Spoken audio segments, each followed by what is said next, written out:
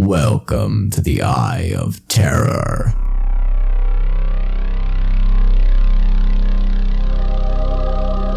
Welcome to episode 5 of the Eye of Terror. I'm George. And I'm Alec. And we play 40K.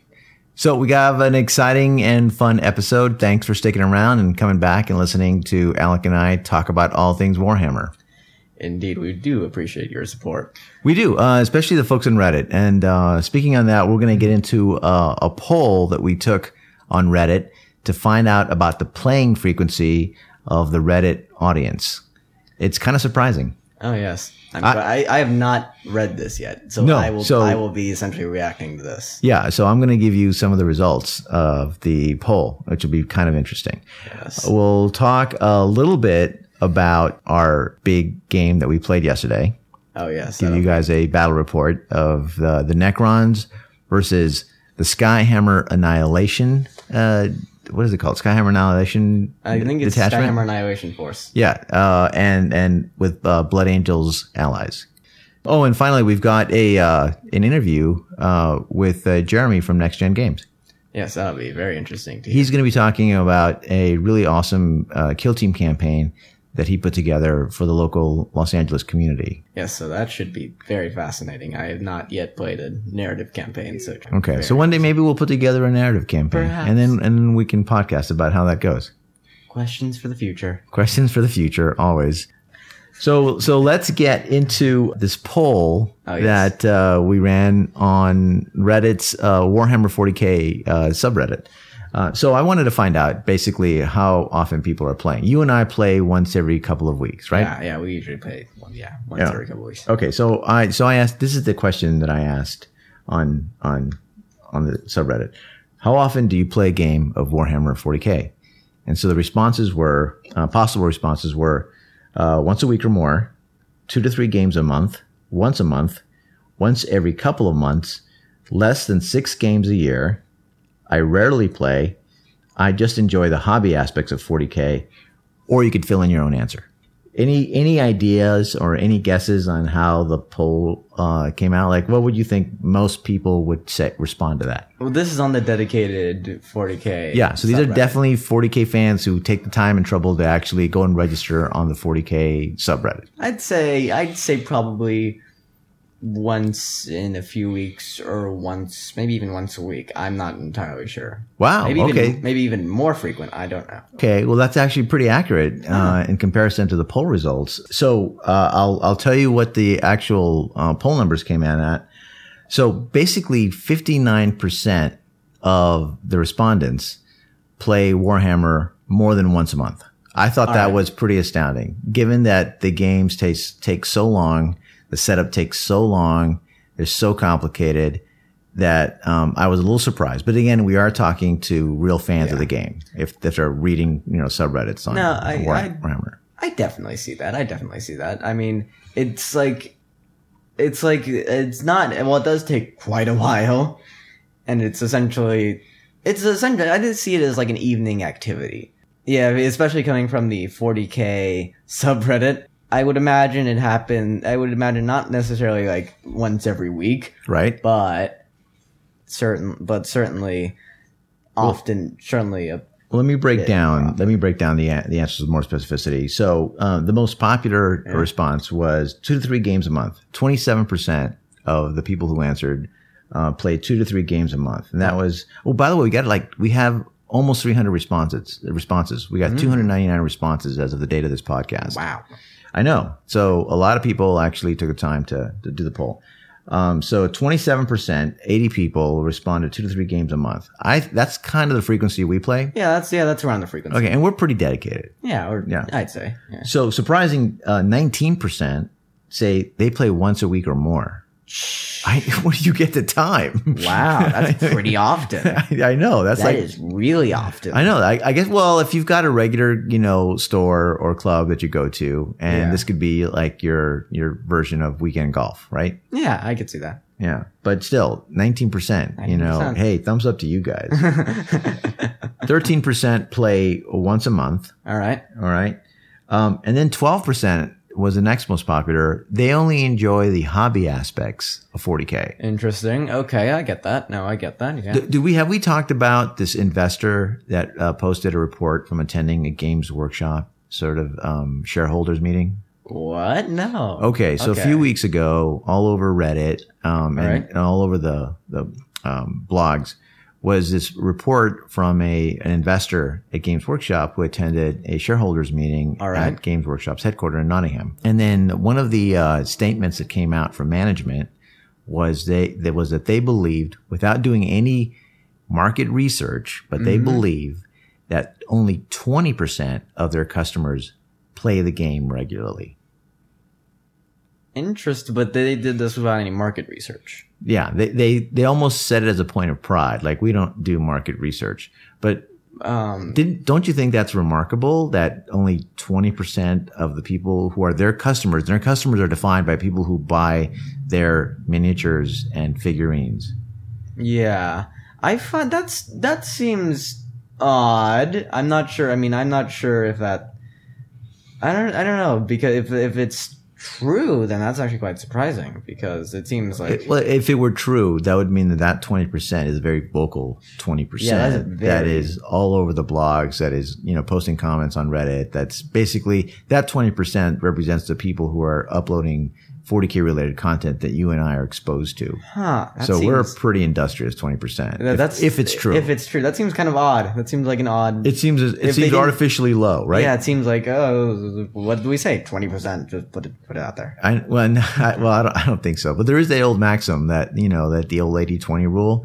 Like when you have a business, like 20% of your top clients represent 80% of your revenue. So this may be something along those lines. Games Workshop said that they're a miniatures company, and that their customers are, hobbyists that collect miniatures and, value the best miniatures in the world. I see. And the whole gaming thing is sort of a side, venture, or just, an interesting aspect of the hobby, but the hobby being primarily, building, painting, and collecting miniatures. Oh, Games Workshop. Yeah. So that caused all kinds of ruckus among the 40K community. I would figure. Right. Because I think most 40K members who are online are people who are playing the game for the most part. Yeah, and that would be sort of a bad justification for what they oftentimes do. Yeah. So let's get into I want to talk about some of the other interesting answers we had. We had you had the opportunity in the poll to write your own answer if you wanted to. One guy said, I've played one game at home in the past 6 months.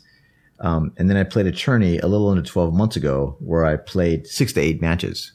So oh, wow. he played one game at home, and then he goes to a tournament and plays 6 to 8 matches. Wow.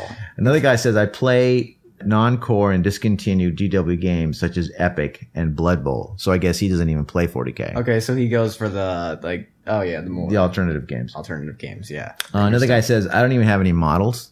Oh, what? Thanks for participating in the poll.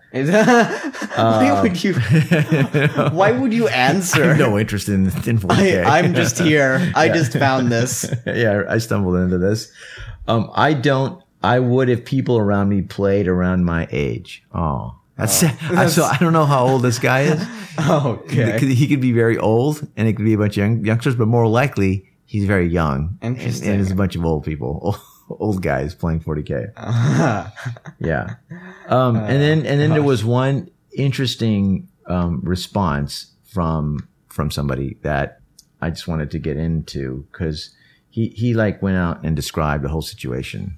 Interesting. Okay. Yeah. So I'm gonna read you his response, and this is from Reddit, and it's a gentleman by the name of Bananenbaum. So thank you, Bananenbaum, for writing this comment on the under the poll. He says, "Never played a game. My former best friend and I started the hobby, and in the painting phase, he stole all of my models. Since then, I'm just reading the books and kind of watch for Warhammer 40K related PC games that are good, or let's say above average." Oh. Isn't that sad? God. Isn't that horrible? So somebody asks, he stole them. What? So he responded. So Banenbaum says, yep, we went to our local GW store and bought our first stuff together. He started Black Templar. I went for Space Wolves. Each invested €100 since his flat was like 2 blocks away from the store away. We directly went to his place to start unboxing and trash talk about the next steps. I took only a few models home to paint because we planned mainly to play at his place because the store was nearby to play with others and he got a bigger flat than me, more space, bigger desk, etc. 2 weeks later, I visited him with the painted models and stored them at his place and went to a bar drinking because, weekend. Last thing I remember, completely drunk, that we talked about our first match with unpainted models at his place. See ya next weekend was his last words we shared. The following weekend, I went to his place. He didn't open the door. Didn't answer the phone. Following week, no communication. Then I got mad and worried and went to the next weekend again to his place, and his neighbor told me he had moved out and got a new flat in another town. Never heard from this guy again. Wow. Wow, I know. Yeah. Did he call the cops or something? No. He didn't know this guy all that well. He was 18 years old, so he didn't really follow up. But I mean, you can read the rest of he continues to tell the story, and people will get models back. I know, that's a horrible story. I'm now going to be bummed out for the rest of this episode. I'm sorry, Bannenbaum, this happened to you. Wow. That sucks. 100 euros, you're out. I mean, and this is an expensive hobby. And if you lost, 100 euros worth of models, you'd be pretty unhappy. Even worse, it's been stolen because you know who took it, and it is that's painful. Yeah. So interesting. So the other aspect of this poll was that we were able to then actually see where the responses came from. All right. So interesting. Where do you think the most responses were coming from? Any idea? You mean like demographic wise? Oh, in the world. Oh, in the world. Yeah. I'd say either U.S. or Britain. Yes, that is succinctly correct. Yes, but we also got responses from, as Donald Trump says, China. We got responses from. Wow, I didn't expect that. Okay. Yeah, we got responses from China. We got responses from Australia. We got responses from New Zealand. Okay, we got responses from Germany and France. Wow. Yeah, we got responses from Sweden, got responses from Norway, from Denmark, from Finland. Where else? I already said France. Interestingly, no responses from anywhere on the continent of Africa. All right. We got nowhere in the Middle East. We didn't get any responses from Mexico, Central America, or South America.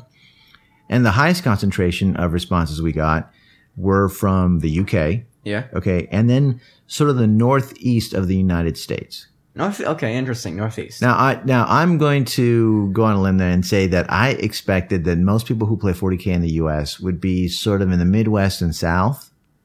Oh, interesting. Why? I don't know, the war game aspect of it, that there would be more of a military tradition and people playing games. And, I'm just going to just horribly stereotype that, that the coasts, are a little more liberal and probably don't play war games, kind of thing. But that's just a stupid, horrible generalization. Yeah. So that's why I'll never be a politician. Those Southerners, they love their war. No, that's not what I meant. That's not what I meant. Now you've made so many of our listeners hate us. That's not what I meant. Forever. Although we did get a lot of responses from Florida, from Texas, from Louisiana, from Atlanta, from Georgia. And you can go, by the way, you can find this question on Reddit. You can actually see the map and the heat map that indicates where the answers came from. Oh, wow. Most of the answers in the U.S. are concentrated around New York and Philadelphia and Connecticut. Interesting. Very Maryland. interesting. Exactly.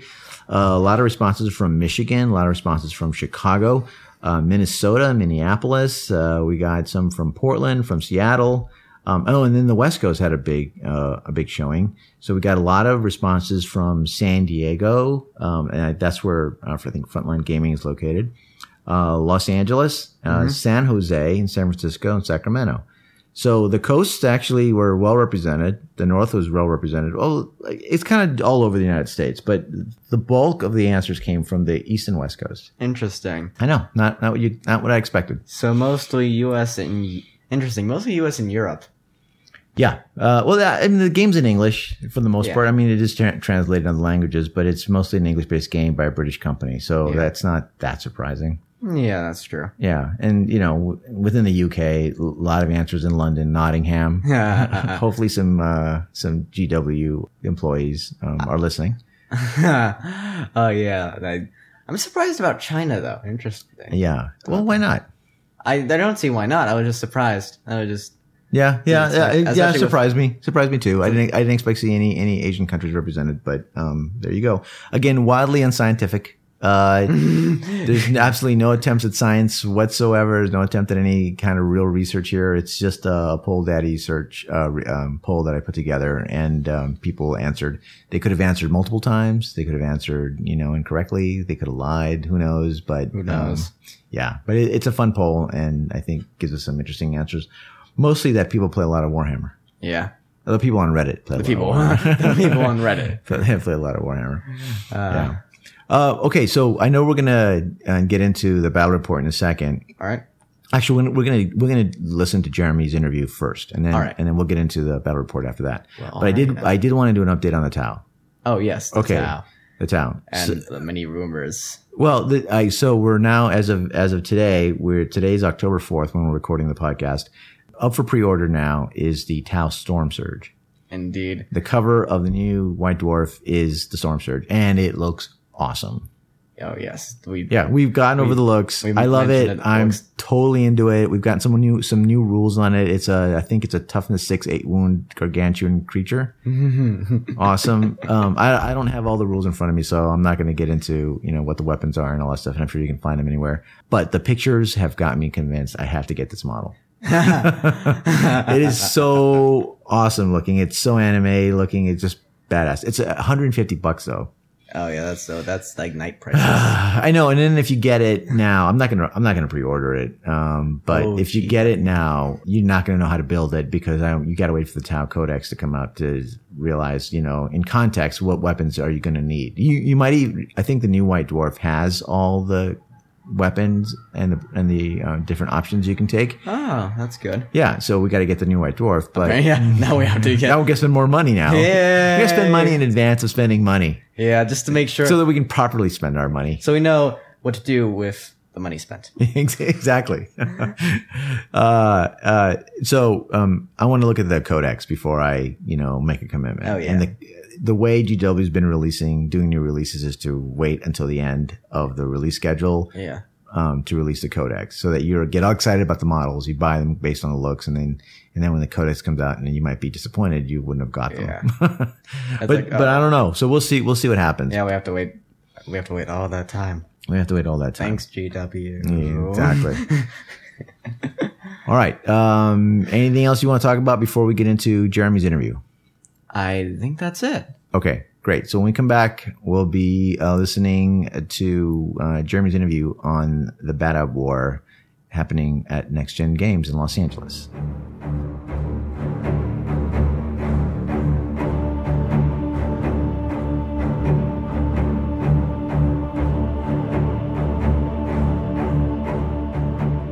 Hi, so I'm sitting here with Jeremy Lueth. Lueth. Okay, already I'm off to a great start. Nicely done. Well, thanks for joining us today on the podcast. It's a little noisy out here because we're recording at Next Gen Games and we're in the midst of a big Yu-Gi-Oh concert. Not concert, concert. I meant tournament. Card slapping is like music to my ears. That's why. Oh, there you go. There you go. So it's a little noisy because of the tournament, but obviously agreed to spend some time with us talking about 40K. So tell us a little bit about yourself in terms of 40K, how you got started, and what armies you play. I started 40K over 10 years ago, and there was a Wizards of the Coast shop in Santa Monica. And I used to go and play Counter-Strike there on the computers. And I used to play Pokemon, speaking of card games, with my friends. And I saw all those 40K boxes, and I saw all the nicely painted miniatures in the glass cases, and I was always really curious about it. And so I worked for my dad during the summer. I was a teenager, doing painting work and just like like really worked as hard as I could so I could start collecting enough to start getting miniatures. And I got to this point where I was like, I don't know if I want to, like, I really like Pokemon, but this 40K thing looks kind of cool. And then someone stole all my Pokemon cards. I was like, all right, that's it. I'm dropping into 40K, and I did, and I never looked back. How old were you when you started? 17. Okay. Wow. Okay. So you've been playing a while. So I've been playing a while. Yeah. All right. I actually went to the 2005 Grand Tournament. Yeah. Wow. Okay. When I was 17. Yeah. Oh, very cool. What armies did you start out playing with? Imperial Guard. Also haven't looked back from Imperial Guard. I pretty much have played Imperial Guard throughout all the editions. Yeah. All right. Are you still calling them Imperial Guard, not Astra Militarum? Were you ever, I slipped. Well, damn.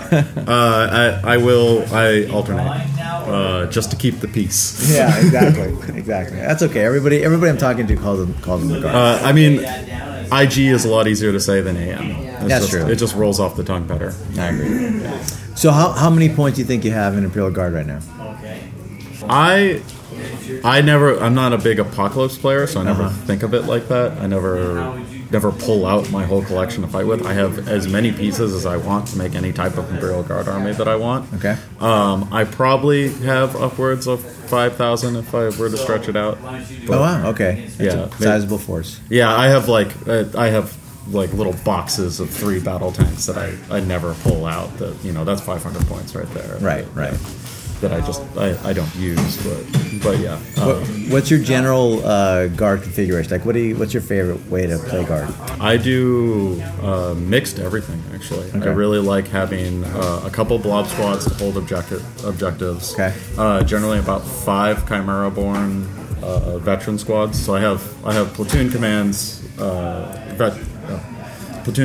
veteran squads. In Chimeras, and then infantry on the ground holding objectives, usually with a couple of tanks around. And then in more recent years, is when allies came out. I've had Space Wolf allies, and I've had Demonkin most recently. Oh, interesting. Okay, that's cool. So you play him as evil renegade. Yeah, we ran there was a campaign recently, and I was looking at because you look at who your friends are, and you've been playing the same people for years. I was like, right.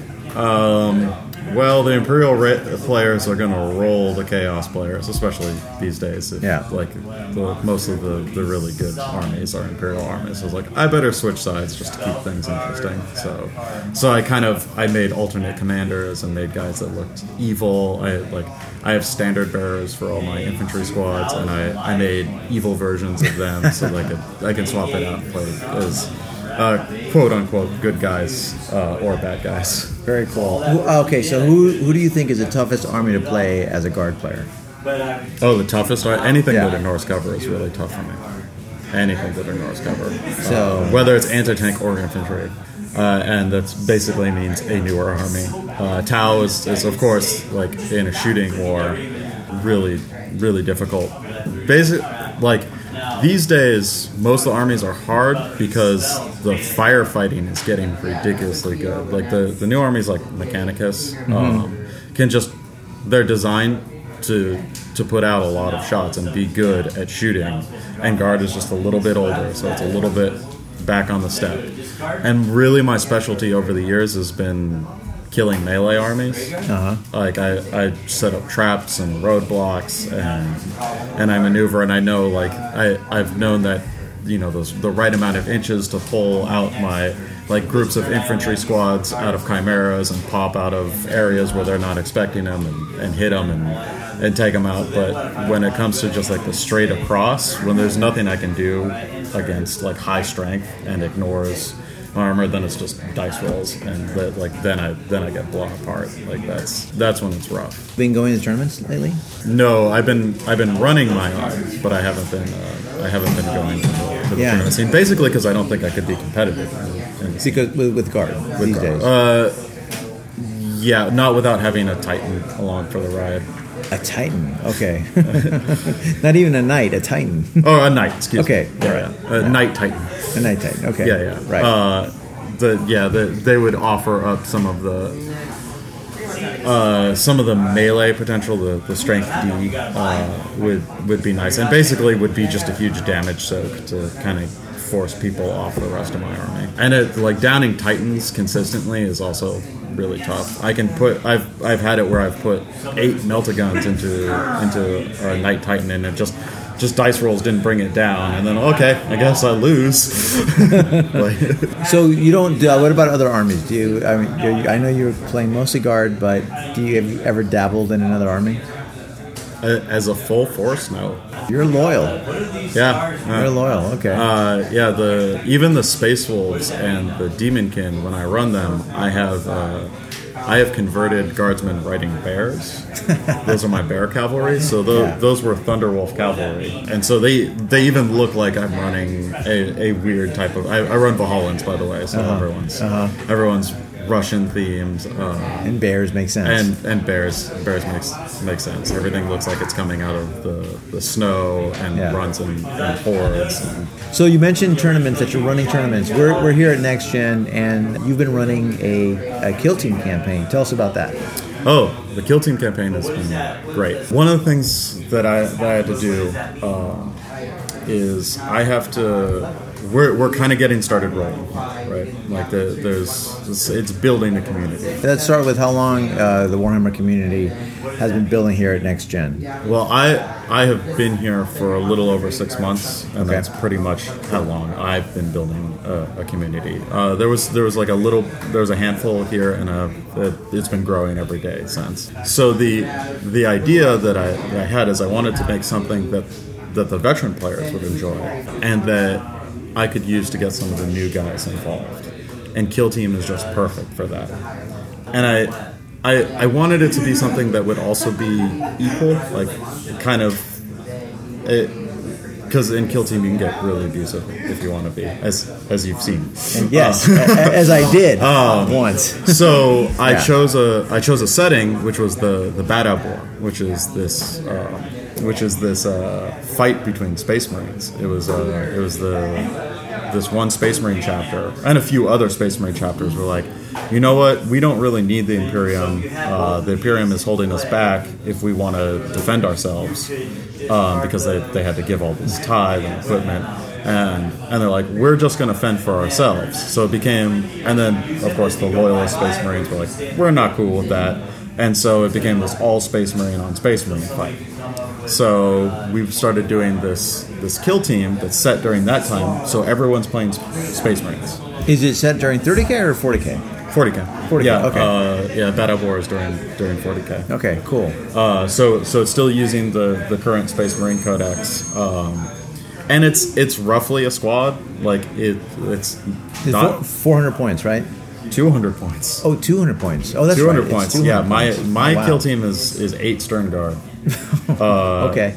Yeah, I think the biggest Kill Team is like 17 guys. And that's mainly scouts. Wow. Yeah. Yeah. Like the big guy to be afraid of is the land speeder. Whoa. Whoa, watch out. Watch out for that guy with the pimp ride. Yes, and it is a pimp ride. That's the Sons of Medusa one. And the Sons of Medusa are bright green. So it is quite a pimp ride. Part of it was that you encouraged everyone to start building and painting a... Yeah, so there was a portion where we it was about a month and a half. I gave everyone to build and paint their Kill Team. So I wanted everyone to have painted Kill Teams. And I wanted everyone to have colors and be able to represent their chapter when we actually started playing. And then every week now, I've been giving out a mission. And I try and make the missions all narrative-based, kind of story run, and I give objectives to each Kill Team. And the loyalist ones and what I call the for honor, that's the traitor players, is because they're really fighting for honor. They each have their own objectives, so it's possible that they both can complete their objectives in one game. So you don't always have to completely annihilate each other, is another thought behind it, although it does happen. So it's mostly objective-based? It's mainly objective-based. Okay. Yeah, some of the objectives are kill the other dude. Right. Or kill specific guys the other dude had. Then we're actually, in a couple weeks here, towards the end of October, it's going to culminate into a big Kill Team mega battle. So we're gonna do a big event where everyone comes and has their kill teams, and people have the games that they fought and the missions that they fought and objectives that they completed are going to affect the final battle. So some of the For Honor players have been doing particularly well and have kind of roused the populace to their side. So there's going to be some of the local pirates have actually joined on. So there's going to be like a small kill team of pirates that's joined That's cool. on that side. That's awesome. Yeah, to kind of fight it off. Yeah, and then everyone's gotten special little abilities that have been fun. Like if you were participating in the campaign so far, and if you've played in all the games, then you've become a veteran of this war, and you've learned some of the chapter tactics of the opposing army. So now everyone's specialist. You get 3 specialists in Kill Team. They can use the chapter tactics of one of the opponents you fought so far. Oh, very cool. So you can so people can still have some fun little combinations with their handful of dudes, and you feel like your guys have grown, and everyone has great painted. Like some people did some fantastic work for it. How many people ended up painting and joining the campaign? I probably have. So I had 16 people join up. I probably have 8 to 10 consistently each week. Mm-hmm. And then I have a bunch of people who haven't shown up to play games, but have told me that they've made kill teams. And that they're painted at home, and they just haven't been able to find the time to play, and that they definitely want to come down for the mega battle. Okay, I think I may be joining the mega battle. Okay, excellent. It sounds excellent. It sounds like so much fun. Yeah, right. It's You can been expect really Alec cool. and I to show up on Excellent, play some excellent. mega battle kill team. Are you using the regular kill team rules or the Heralds of Ruin rules? The regular kill team rules. Okay. Because conceptually, I just wanted it. I didn't want to again because I didn't look into that rule set too much. I didn't want to open myself up for more exploits, and I did want it to be about your squad of Space Marines. Right.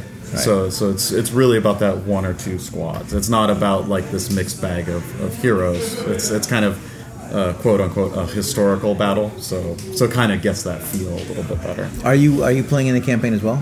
I do, but I don't do it consistently. I do it when someone needs a. Tell us about your Stern Guard.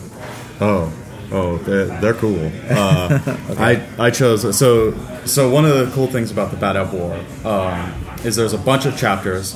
There's some major ones. The Salamanders are one of the ones that people would know that took place in it. But there's also a bunch of chapters that are just like pulled from random lore, and some of them have been around since Rogue Trader, since 40K's conception. And I chose to do the Executioners, which are like original Badab War, and they've been around for a while. And I read through all the Forge World fluff, and I loved them. I was like, why haven't I played these guys in the past? And I like them because one thing that I especially like is most Space Marine chapters have 2 companies of Devastators. They actually have less. They have more Stern Guard than everyone else. So they're just like these close quarters CQB masters. And they also have this weird kind of oral tradition that they pass down, where their chaplains are more these people that take in stories from the battle and take in the stories of how people died and pass them on, whether it's victory or loss, just so that they can learn through battle. Ooh, cool. And I really like that aspect of them. They're almost tribal in a Sort of a oral tradition, living history kind of thing. Yeah, and these guys are called the Speakers for the Dead, and they have more chaplains than everyone else. And so I was like, oh, I gotta have a Speaker for the Dead and my kill team. So he just became a specialist, but I converted this guy so that they will collect. They'll take tally on the enemy, so he's covered in like bones and trophies of war. The like helmet of another chapter. Oh, very cool. On his belt, and they're very macabre. They have like I mean, as if 40K doesn't have enough skulls, but they have even more skulls going on. What's the primary color scheme? So they're weird. Originally, it was kind of a blue camouflage. And then in the Forge World books, they made them more of a silver with a blue tint. which I ended up experimenting with. I just airbrushed all of them silver and then airbrushed them with blue ink, and it looked fantastic. So I went with that. And then they had one of the companies in the Badab lore book was, I think third company was yellow. And so they have the yellow shoulder pads and the yellow motifs on their helmets, and I really like that as a contrast to this really dark blue. So they came out looking good, and I have them splattered with blood and looking like my style is like that. I make them dirty, like they look like they go through warfare. So I'm really pleased with the final result, and it's perfect for me as someone who plays guard all the time, to have an opportunity to try a different project, to have Space Marines for a little bit. And in the kill team environment, when you're fighting Space Marines for Space Marines, it feels like people should die. Like that's the enemy that you should be taking a bolt around, and then you die to. Like you're not fighting like 5 guardsmen and having them beat you up. That you're fighting other Space Marines. So it feels right. Oh, very cool. Very cool. How many weeks has that campaign been going so far? So I kind of left it open for how long we did it, because I'm doing it each week, and I didn't have like a structure as to how many missions we would do. I was like, I'm just going to do it until it feels right. 5 was about right, so we've been doing it about a month and a half. Okay. I kind of extended this last one so we can kind of get the finale in. So I've been doing it for a month and a half of consistent play. And then I wanted to make sure as many people as possible could actually come out for the Mega Battle event. So there's probably another 3 weeks, unfortunately, in between, but that's just the way it's going to work to accommodate everyone's schedule. And there's some people that have been consistently playing that I want to have there. So all in all, the thing is probably 3 months, but really about 2 months, 2.5. That feels about right. Yeah. And that's another thing that I set out. I've been a part of many campaigns and great campaigns, and I've seen a lot of them start off with like this tremendous amount of energy, and everyone's having fun, and then 3 months down the line, they peter out, and you never have like a solid conclusion. There's never a big battle. You don't really know who is winning. No one cares anymore. Like that, I didn't want to have that. I wanted to have the story arc, the beginning, the middle, the end. That's a great idea. Yeah. Tell us how somebody can get more information about Next-Gen, the Warhammer group, and how they can possibly join this campaign or any upcoming campaigns. Okay, so we are on Facebook. It's official Next-Gen Games Warhammer group. Or you can find out about us at nextgengames.com. That's our website. And we have a calendar of events on there, which will show the different events that we're doing in the store, and also we'll link you to other places like Instagram and Twitter, and to find out about what we're doing in the store. Great, great. All right, well, cool. Well, thanks, Jeremy. Thank you, George. Thanks for the update, and I look forward to seeing you in the Mega Battle. All right, see you then.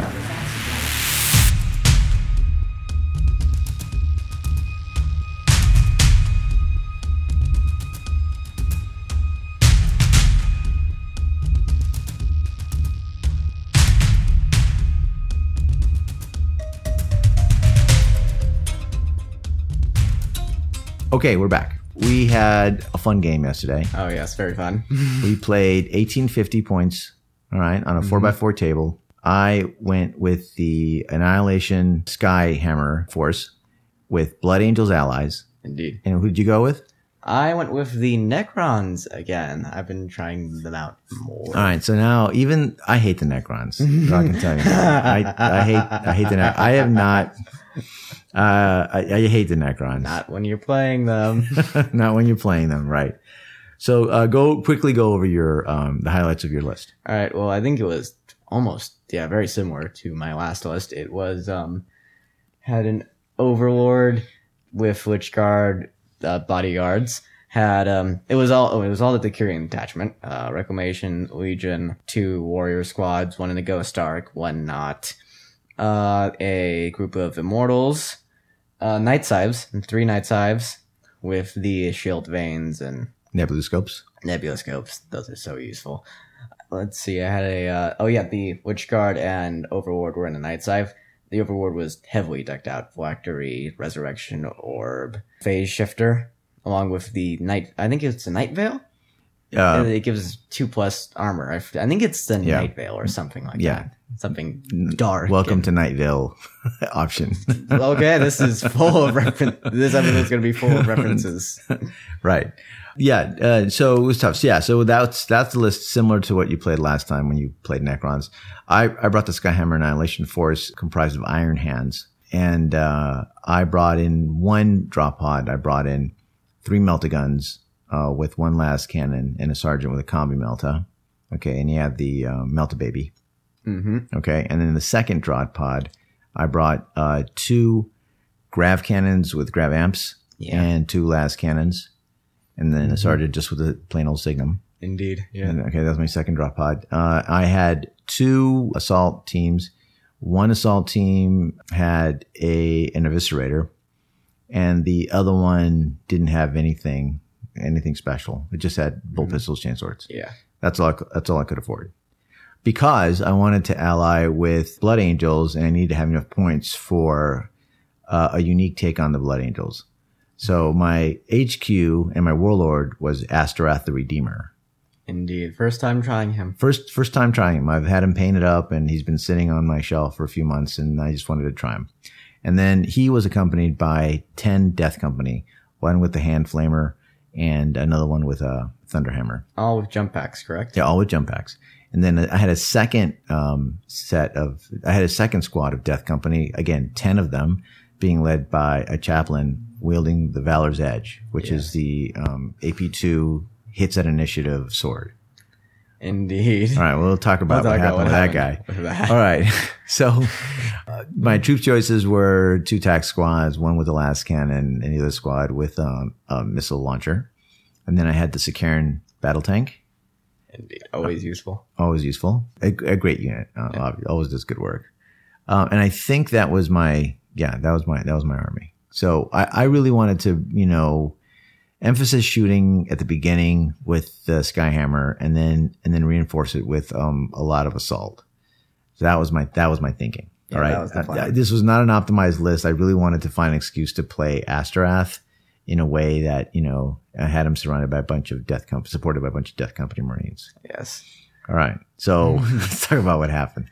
All right. Okay. I neglected to mention, I actually did have Wraith, Scarabs, and Spider. Right. So you had the Canaptic Harvest. As well as the Nightbringer return. Oh, no, yes. You had the Satan. The Satan. Oh, God. The Satan. He was surprisingly useful. Yeah. All right. So I won the roll-off, and so I got to deploy first and go first. Yep. And so I brought down the Skyhammer Annihilation Force right into Alex's main line. Yeah. Yeah. So Alec had the Canaptic Harvest that included the Wraiths, the Spiders, and the Scarabs on my left, and he had the Warriors and Immortals on my right. And in the middle was the Satan and a Triax Stalker. All right, to give his Immortals and Warriors BS5. So my priorities were to try and last time I really got hurt by the fact that the Wraiths had reanimation protocols because of the Spider. Oh yes. So I wanted to take out the Spider right away. Yeah. That was like a priority for me. That way I think I could take on the Wraiths with my assault units later on. Because otherwise that double 3 up, 4 up was just going to be I knew it was too much to deal with. So I wanted to kill the Spider. Needless to say, in that first round of shooting from the Devastators, and this happened the entire game. I rolled horribly, terribly. I think I managed to put 1 wound on the Spider with a combined amount of shooting from one of the team of Devastators. Yeah, it was 3 multi-meltas, I believe. Yeah, and a las cannon along with the Sikaran. Along with the Sikaran. Yeah, yeah. All of them shot at the Spider. And the Spider made all of his saving rolls but 1. Double saves. Double saves are the best. No, they're the worst. Reanimation protocols. Yeah, reanimation protocols really saved the day. That was the theme of the entire battle, is that I would do a wound and then Alec would just save it. Reanimation protocols would just bring back the Necron in question. So I didn't do much damage there.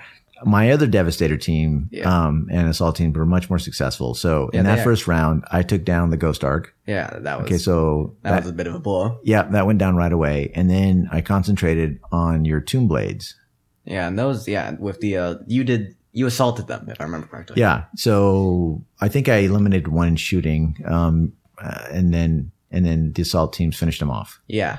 Right. So that was good. So I got first blood, and I killed the Ghost Arc, I killed one Wraith, and I killed the Tomb Blade. So that I thought I was off to a pretty good start. Yeah, that was good. Now I knew that having my entire Annihilation force out in the middle of your army meant that turn 2 was not going to go well for me. But I was hoping to get the Alpha Strike in enough and weaken you enough where later on when Death Company come in, I'd be able to mop up. I did some damage, but I don't think I did enough. Not nearly enough. Yeah, because they're essentially like they have one shot. Essentially, it really is a flip of the coin, as a lot of people have been putting it. Yeah, they get one shot to really shove in some nice damage, and if they don't, then they're just sort of left there to die, and nothing really changes except you spend a lot of points for nothing. But if they do well, then the opponent might be screwed. Right. So what happened in turn 1 for you? Okay, so turn 1 for me. Turn 1 for me was actually a little bit underwhelming, I felt. Okay. A little bit underwhelming. My Wraiths decided to attack one of the Devastator squads. The Nightbringer tried to charge another Devastator squad, but that failed. There was a lot of shooting at the assault squads because I knew I'd have to get rid of them immediately, otherwise I'd just be dealing with them for a little while. Or quite a while, actually. The shooting was a little underwhelming. I only killed one assault member from one squad, and I actually killed 3 from another, but I still didn't feel it was enough, so I actually charged the Triarch Stalker into the 4-man assault squad, because I knew he had quantum shielding, so I knew he would be pretty much untouchable by them. Except maybe they didn't have I don't think they had melta-bombs, right? No, they didn't have melta-bombs. Yeah, so that's something I have to correct next time, because I had nothing. I couldn't deal with the quantum shielding. Yeah, my weapons were useless against Armor 13.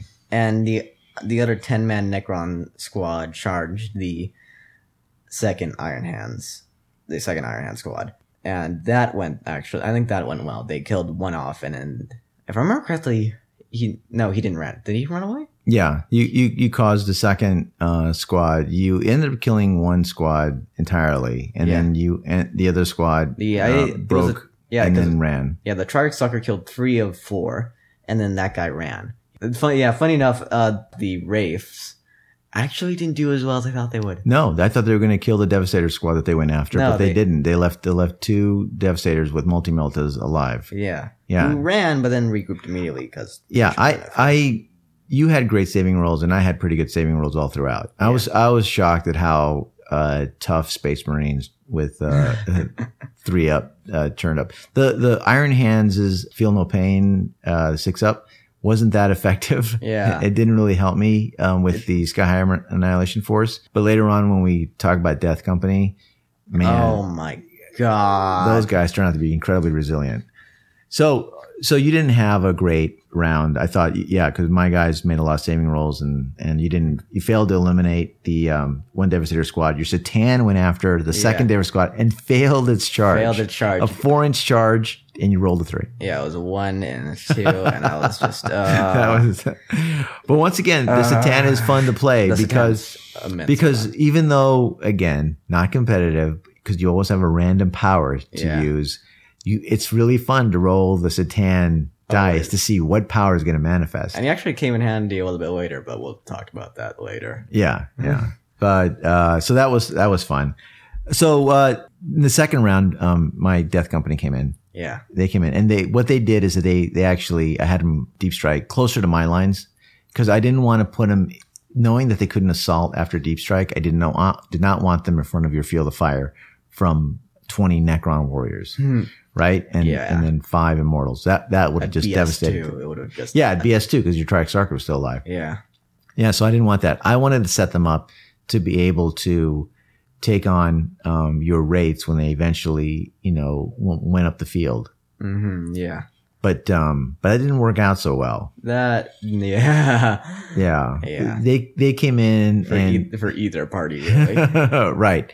Your wraiths, having failed to kill my Devastator squad, kind of ignored the last two guys and then went after my Death Company. So they ended up charging Death Company. Yeah, because I figured. But in the shooting that happened before that, a combination of the Sicaran and the Devastators ended up, and the missile launcher from one of the attack squad ended up putting individual wounds on a whole bunch of different wraiths, which was the just most based on their positioning. Crazy thing ever. Right. So you had all these half wounded wraiths. Yeah. It would have been better if I'd eliminated them, but no. In fact, you had like out of the 5 remaining wraiths, 4 of them had 1 wound each. Yeah. 1 wound remaining each, and you had 1 fully healthy wraith, and that's what came after my Death Company. And I thought, I can take these guys, even on the charge. Now you get 5 attacks on the charge because they were sporting whip coils. Yep. And you're coming in at initiative 5. Yeah. And my Death Company comes in at initiative 4. Yeah. So you got to hit first. But that first round, nothing. You failed. Yeah, that's right. You failed to hurt a single Death Company. They all made their saving rolls. So I was very happy about that. Yeah. I was initially underwhelmed, but as the fight went on, you managed to tie up Death Company with Astrath for 3 rounds. Yeah. That's insane. Round 2, 3, and 4, I had to deal with your wraiths, which just showed how tough they were with, even when they were separated from the spider. Yeah. They no longer had reanimation protocols. That 3-up invuln save, you made it every single time. It was ridiculous. It was so ridiculous. 2 things happened. 1, that. 2, Astrath was the worst. Oh, Astrath did nothing. Did nothing. I think he failed to do anything at all to the wraiths. Constantly either missed or failed to wound. I had the worst luck rolling with this guy. He has something called the Executioner's Axe that kills on a 6. Automatic death blow on a 6. I couldn't even wound with that thing. I kept rolling 1s and 2s. It was so... Oh no, it was horrible. So completely underwhelming performance by Astrath. And of course he's getting wounded a little at a time. Too much of that red wine, eh, Astrath? There's a reason Blood Angels love their chalices. Yeah. So anyway, I ended up killing the wraiths eventually, but it just took too long, and you tar pitted Death Company with my warlord, my strongest unit, and there was not much I could do. My second group of Death Company went after you had flayed ones. Yeah, I had infiltrated flayed ones up ahead into to get an objective, and they were just sort of sitting on the objective. And when Death Company, and I was like, they might die, but they might hold them up for a little while, so I might as well just stay there. Flayed ones were pretty amazing. I was shocked at the performance. I'm telling you, they were, I think, I'm going to say that they were your top performing unit. Interesting. Yeah, because we know that the Lich Guard and that the Overlord are going to do well. Yeah. But in terms of an underdog, yeah, they were surprising. They get 4 attacks each. Yeah. Right? 4 attacks each. Because they have 3 attacks base and they have 4 attacks because they have 2 weapons. Yeah, 2 close combat weapons. On a charge. Oh my! But they didn't get a charge. But they were still every single one was 4 attacks every round. Then they get 4-up armor and 4-up feel no pain or reanimation protocols. And their attacks had shred. Oh, their attacks had shred. Oh, so flayed ones are such a good unit. Yeah. If you guys want to beef up your Necron army, get a squad of those, because they held up a 10-man Death Company squad also for about 3 rounds. With a chaplain. Now, somehow I would roll for my 27 or so attacks from Death Company, in the subsequent rounds after round 1. And I remember to re-roll the hits and on the charge because of the chaplain, but somehow I totally forgot about the chaplain. You forgot, yeah. I forgot to attack with him, and I forgot that he had the Valor's Edge. Yeah. And so I didn't even end up using him. And later on, when your Satan and eventually your Overlord and Lich Guard joined that same assault, yeah, they just killed the chaplain. Yeah, I wasn't. That melee turned insane. Well, I mean, okay, so I had a 10-man Death Company unit that couldn't kill the flayed ones in time. So the flayed ones were holding them up. Yeah, Satan eventually killed the Devastator squads that he was trying to kill, and then he, slowly, casually just walks on up and is like, "Hey guys, need a hand? What's going on here? What's going on here? I'm a star god. I heard you guys could use some help, flayed ones." So he joins the assault and immediately starts killing them. I can't do anything because I'm stuck in assault, and this guy, and Death Company are fearless, so I can't run away. Yeah. And he just starts killing all the Death Company, just one at a time. Yeah. Flayed ones, it was pretty close, like they weren't really wounding each other very much. Yeah. But as soon as the Satan joined the assault, it was over. What is he, toughness 7? He's toughness 7, strength 7. So ridiculous. Fleshbane, Eternal Warrior. Yeah. He's a monstrous creature, so all his attacks are at AP 2, making him just AP 2. So insane. so my armor's no good at that point. All I had was a 5-up feel no pain, which they made a lot. They made a lot. They did. They did. I mean, the feel no pain really worked.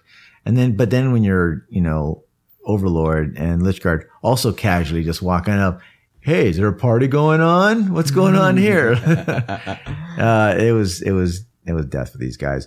My Sikaran kept doing things, wounding the spider and wounding the warriors, but it just wasn't that effective because a lot of the combat was taking place within this sort of like central area that we had built with terrain. Mm-hmm. So they were kind of close, all the combat was happening in places where they were just not in line of sight of the Sikaran. Yeah. Yeah. And I eventually killed so I ended up killing your Triax Stalker, your Ghost Ark, your Tomb Blades. I killed your Wraiths. I killed your Spider. I killed all your Scarabs. That was great. But you kept drawing. We're playing Cleanse and Control, or no, Contact Lost. Contact Lost, and you kept getting great cards. Yeah, and I kept getting the cards where basically you'd have to take what I had. Yes, you kept getting ones that you were sitting on, and I kept getting ones where I had to go and conquer. Yeah. So the differential in Maelstrom points just kept getting greater and greater every single turn. The great immovable object. Right. But you were also doing a really great job. I mean, at the end of the game, I was down to 1 5-man tack squad with the las cannon. Yeah. And you had and then 1 single devastator. Yes, the lone devastator. And then my Sikaran was gone. Yeah. Yeah. It was great.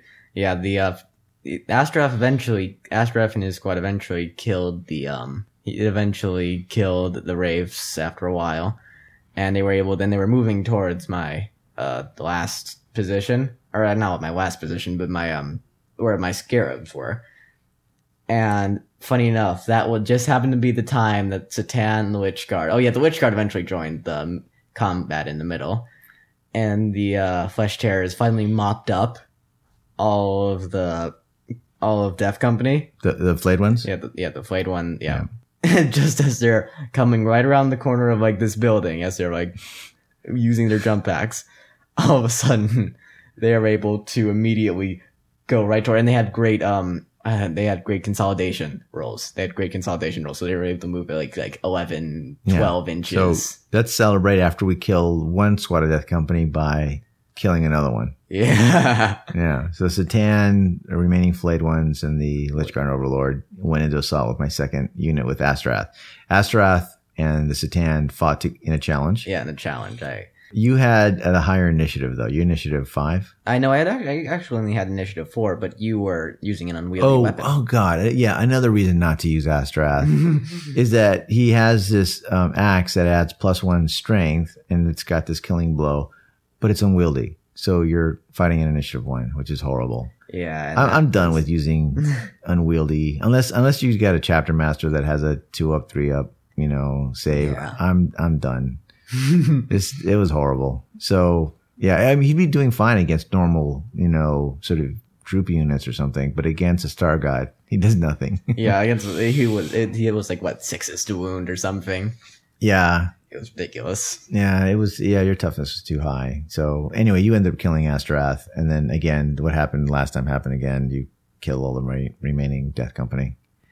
So I played on till turn 6, but it was It was literally in the cards. There was no possible way I could win. What finally ended up happening, the score was 13-8. Yeah. I'm like, actually 13-9 because I had Line Breaker at the end. But big deal. It was still 13-9. Yeah, I think I also had Line Breaker. Yes, you did. So it will also be, this 14-9, 14-9. Yeah. So it was a fun game. It was tough in that, I just could not break the Necrons, reanimation protocols. The Decurion attachment is just really hard to deal with. So I'm going to have to go back and reconfigure things. My list, I'm not making excuses here, but I am. I'm not. But it kind of is. I wanted to try the Skyhammer Annihilation Force. I played a game over at Next-Gen Games against Dean Olson, really nice guy. Yeah. And 1,000 points. And I brought the Skyhammer Annihilation Force just to try it. And he played his second game of the night, and he had a Demonkin army. And it wasn't optimized at all. It was just based on the models that he had. So it wasn't optimized. It wasn't optimized at all. And the Skyhammer did a great job. Yeah. And we actually didn't finish the game, but it was looking like it was going to go my way. So I was thinking, all right, this is a good unit to use, and I'm going to, play with it more. It really is. It comes down to, are you going to get lucky? Yeah. Yeah. I know there are people out there who will probably be able to optimize its use and be more strategic and use different tactical doctrines, like by using the Ultramarines or Crimson Fists. And then just activate all the tactical doctrines on exactly. impact. I don't play that way necessarily, but I was still hoping that its inherent strength and inherent rules would be enough to make a difference. And it didn't. So I learned my lesson. No, yeah. Well, to be fair, the Necrons are just so hard. If I was playing Khorne Demonkin, I think you would have had a better chance because they're more squishy. Yeah, they're definitely squishier, which would have helped again with the Skyhammer Annihilation Force. Yeah, but oh well. So that's our battle report: Necrons versus Iron Hands and Blood Angels. Indeed. We hope you enjoy it, and that concludes episode 5 of the Eye of Terror podcast. We want to thank you all for listening again. Your support's been great. Our audience keeps growing and growing, which is really happy to see how fast that we're gaining listeners. So thank you very much for listening. Please tell your friends about it. If you get a chance, subscribe to us on iTunes, and we'd really appreciate it if you could rate us and leave a comment. And also, we're on SoundCloud, where a lot of people like listening to us. So please feel free to comment there. You can reach us at the Eye of Terror podcast at gmail.com if you want to send us a note. Other than that, I'm George. And I'm Alec. And we play 40K. We'll see you in a couple of weeks. Thanks.